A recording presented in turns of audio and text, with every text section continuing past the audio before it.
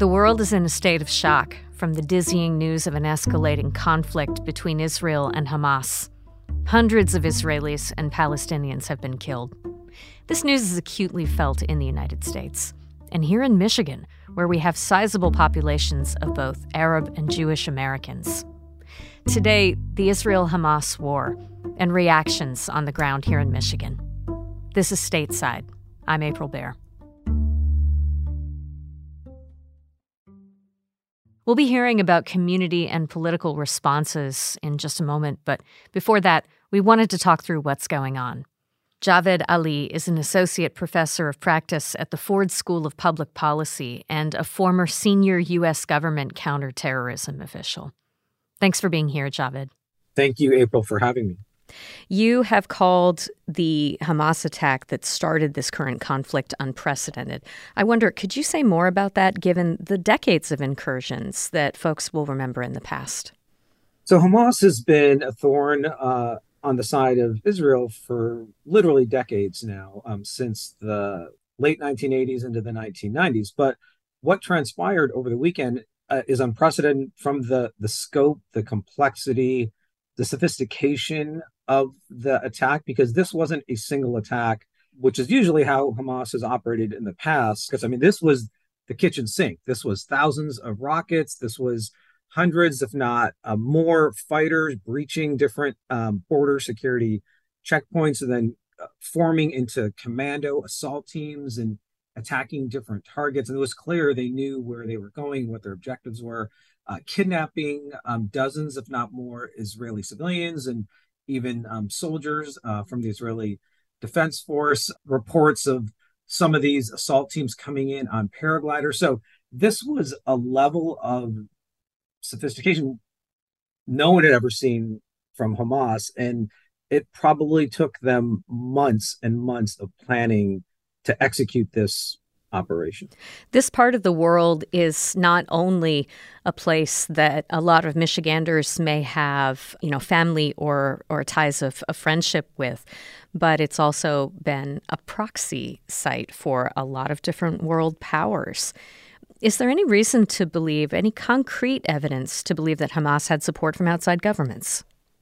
So my supposition, even early in Saturday morning, when the world was waking up to the horrors of what was happening, is that, going back to one of my earlier points, the scope and the sophistication and the complexity of this attack is that Hamas, because they had never tried to do something like this or successfully done something like this, and based on their ongoing relationship with Iran, which stretches back decades as well, that my analytic judgment was that the Iranians played a significant role. Now, the degree of that role, we're not sure, but because in the past they have provided Hamas weapons, training, money, facilitation, support, logistics, you name it, that is why I think Hamas was able to pull off something at this level. I don't believe that they did it entirely on their own. And there is now media reporting from the Wall Street Journal and the Washington Post last night suggesting that Iran indeed played the role that I described. So I'm sticking with that analytic judgment that the Iranians had a strong hand, but I don't think that they actually had fighters on the ground, but clearly getting to the point of helping Hamas orchestrate this attack and then standing back and watching it unfold. Some correspondents who cover U.S. foreign policy in the Middle East expressed confusion over the attacks, that they stood out unusual for what we know of behaviors by Hamas. Can you shed some light on the source of that confusion? What is it that makes this attack confounding? Well, the previous Hamas attacks, even though they have been lethal and deadly, for the most part have been somewhat restrained. And I don't mean that in a positive way, but again, we haven't seen Hamas kind of scale up to this level of a complex, multi-pronged, sequenced operation. So in the past, Hamas would use suicide bombers or improvised explosive devices, or would launch rockets, but never at the scale, never with that many people all sort of moving in one direction at one time. And then some of the other aspects of what apparently is happening, and these are horrific details that are emerging, but the kidnappings, the executions, the videos that have been posted, these actually remind me of ISIS style tactics. This is what we saw ISIS do in Iraq and Syria in the mid 2000s. And now we see Hamas taking a page out of the ISIS playbook and using some of those same tactics and techniques. And is this a shift in their own philosophy? Is this based on encouragement from Iran? I mean, there's lots of ways to look at that, but they also had to contemplate the risks of doing that. And Israel, as we all know now, has responded very forcefully, and they haven't even started the ground phase. And things are only going to get worse in Gaza once that begins. Much has been said over the past 72 hours about the huge lapse of intelligence, the failure this represents in Israel's vaunted intelligence structure. But I think less has been said about the fact that the U.S. was caught flat-footed. What's on your mind about that? Well, based on some of the points I've made already about the scope, the complexity, the size, the sophistication of the Hamas attack, that it had so many moving pieces to it that one would have thought, given the advanced nature of Israeli intelligence, both within Israel and then their ability to look around in the region from multiple, what we would call collection disciplines, human intelligence, signals intelligence, electronic intelligence, imagery intelligence, probably open source information. And that's the U.S. approach in trying to understand what is happening in a different part of the world or against an adversary. How they missed, this particular operation, that's just confounding to a lot of folks like myself who are now outside of government. I wouldn't have expected the U.S. to be ahead of Israel on this, because that part of the world is really Israel's backyard. And I think the U.S. has kind of ceded the intelligence role to Israel on that. And we have other high priority intelligence missions now and priorities with Russia, Ukraine, and China, Taiwan. So I don't think it's a question of the U.S. taking its eye off the ball. I think it's a question of the U.S. redirecting a lot of its resources and capabilities to focus on other national security priorities and trusting Israel, again, with this excellent reputation and all these capabilities, to keep an eye on their own backyard. And sadly, I think that something happened in between that where this attack remained undetected for a long period of time. We're hearing reports of tension at the border with Lebanon. Are there ways that either the Israeli government or the U.S. could possibly cool that situation down?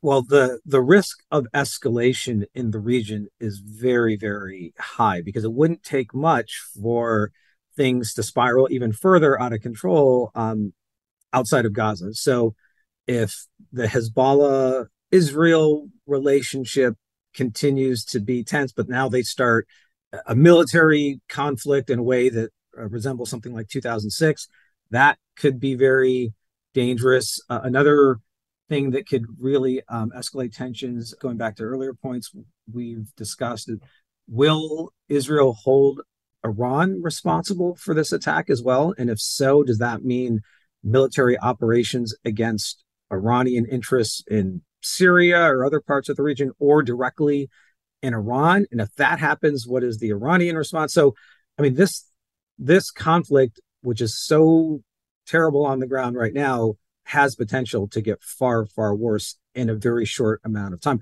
Hopefully that doesn't happen. But having lived in the world of always planning for the worst case scenario, it wouldn't take much to get to the worst case scenario based on things unfolding as we speak. We need to take a break. We'll hear about more Michigan reaction to this conflict in just a moment.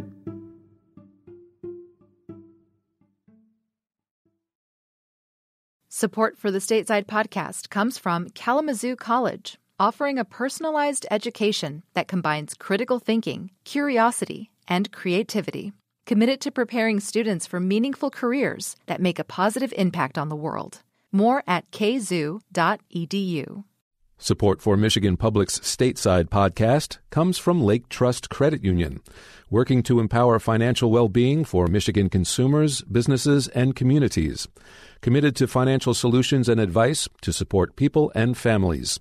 More information at laketrust.org.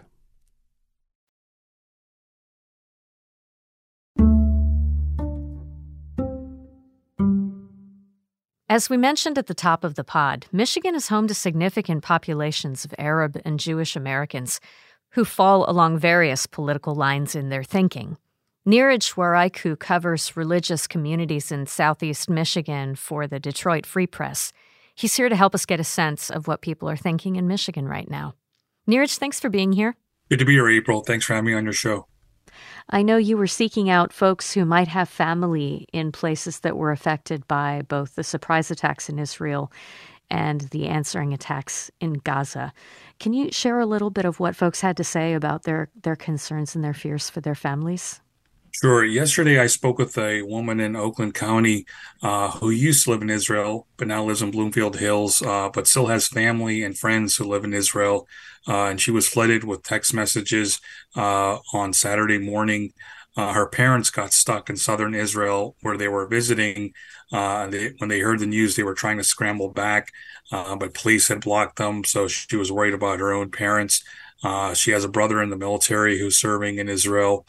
And she also had a friend who had a child at the dance festival that was attacked. A number of people were killed in that incident.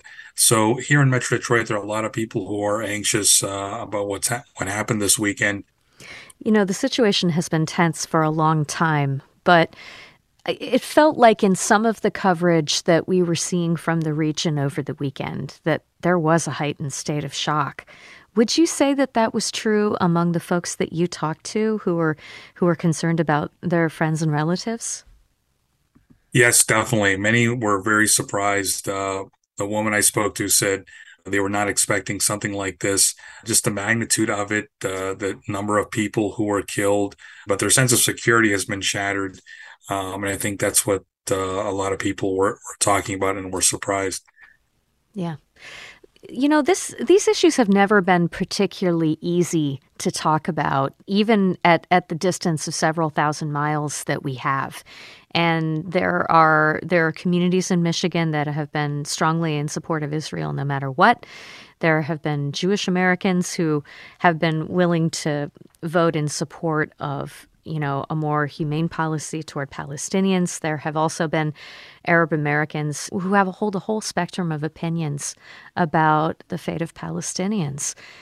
Can you tell us a little bit about the messages that you're seeing from elected officials in Michigan? Maybe we could start with who's been lining up in support of Israel condemning Hamas. Yeah, you make a very good point. It's important to recognize that there's a diversity of thought within Jewish and within Arab American communities. So in the Jewish community, you have some who may be critical of Israel, others are very supportive. And even in the Arab American community, there are diverse opinions on what happens in the Middle East. So we can't make assumptions about people's positions on their background. And in terms of the reaction from the elected officials, almost all of them were very critical of Hamas's attacks against Israel, including the Democrats. Senator Gary Peters, Representatives Haley Stevens, Sri Thanadar, and others put out strong statements condemning Hamas. Rashida Tlaib, who represents Detroit, is the only member of Congress in America of Palestinian descent. She's often outspoken and critical of Israel. But on Saturday, she kept quiet. She did not release any statement, whether through email or social media. So people were talking about that. Then on Sunday afternoon, she released a statement that did criticize the deaths on both sides. So she acknowledged the fact that Israelis had died. So she was recognized both of their suffering. But she also said ultimately the problem is, according to her, the occupation and apartheid, according to her. So there was a difference of opinion between what she's saying and some of the other Democrats. But overall, even Representative Ilhan Omar, who's from Minnesota and has a history of being critical of Israel, put out a pretty strong statement condemning Hamas and their actions. So even on the progressive side, there was an acknowledgement that maybe the group went too far. It's certainly the case that a lot of people in lower elected offices who don't necessarily have to confront world affairs as part of their day jobs had thoughts about this. I know you spoke with Mayor Abdullah Hammoud of Dearborn. Can you tell us what was on his mind? Yeah, I didn't speak to him directly. I did read his statements. But yes, so Dearborn Mayor Abdullah Hammoud put out a lengthy statement. He put out two statements, one on Instagram, then one more lengthier one. So he's been outspoken and critical of Israel for years.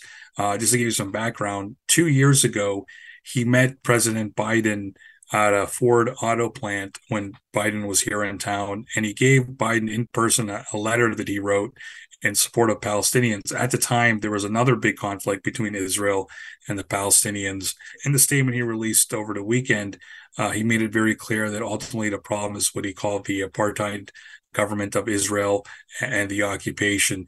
And his city, I should add, is now 54% Arab American and has a history stretching back to half a century of pro-Palestinian activism.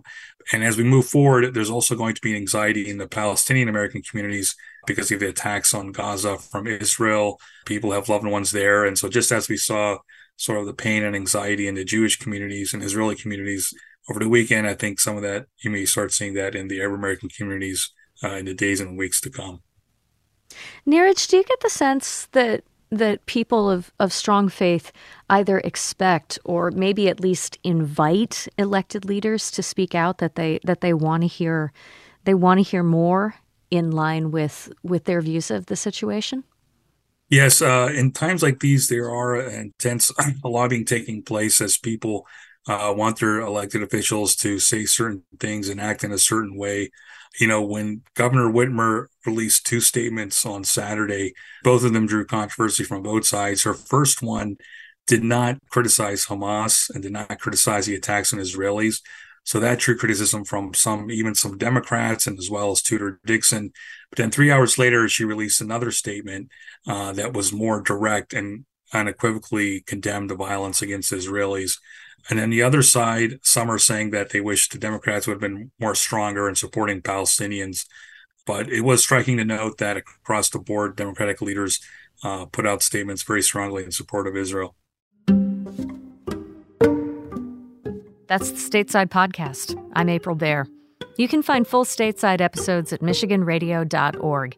Today's pod was produced by Rachel Ishikawa. Other producers on our show are Mike Blank, Ronia Kabansag, Mercedes Mejia, and April Van Buren. Our intern is Olivia Meridian, and our executive producer is Laura Weber Davis. Music for the pod comes from Blue Dot Sessions and from Audio Network. Thanks so much for listening. We'll be back with you again tomorrow.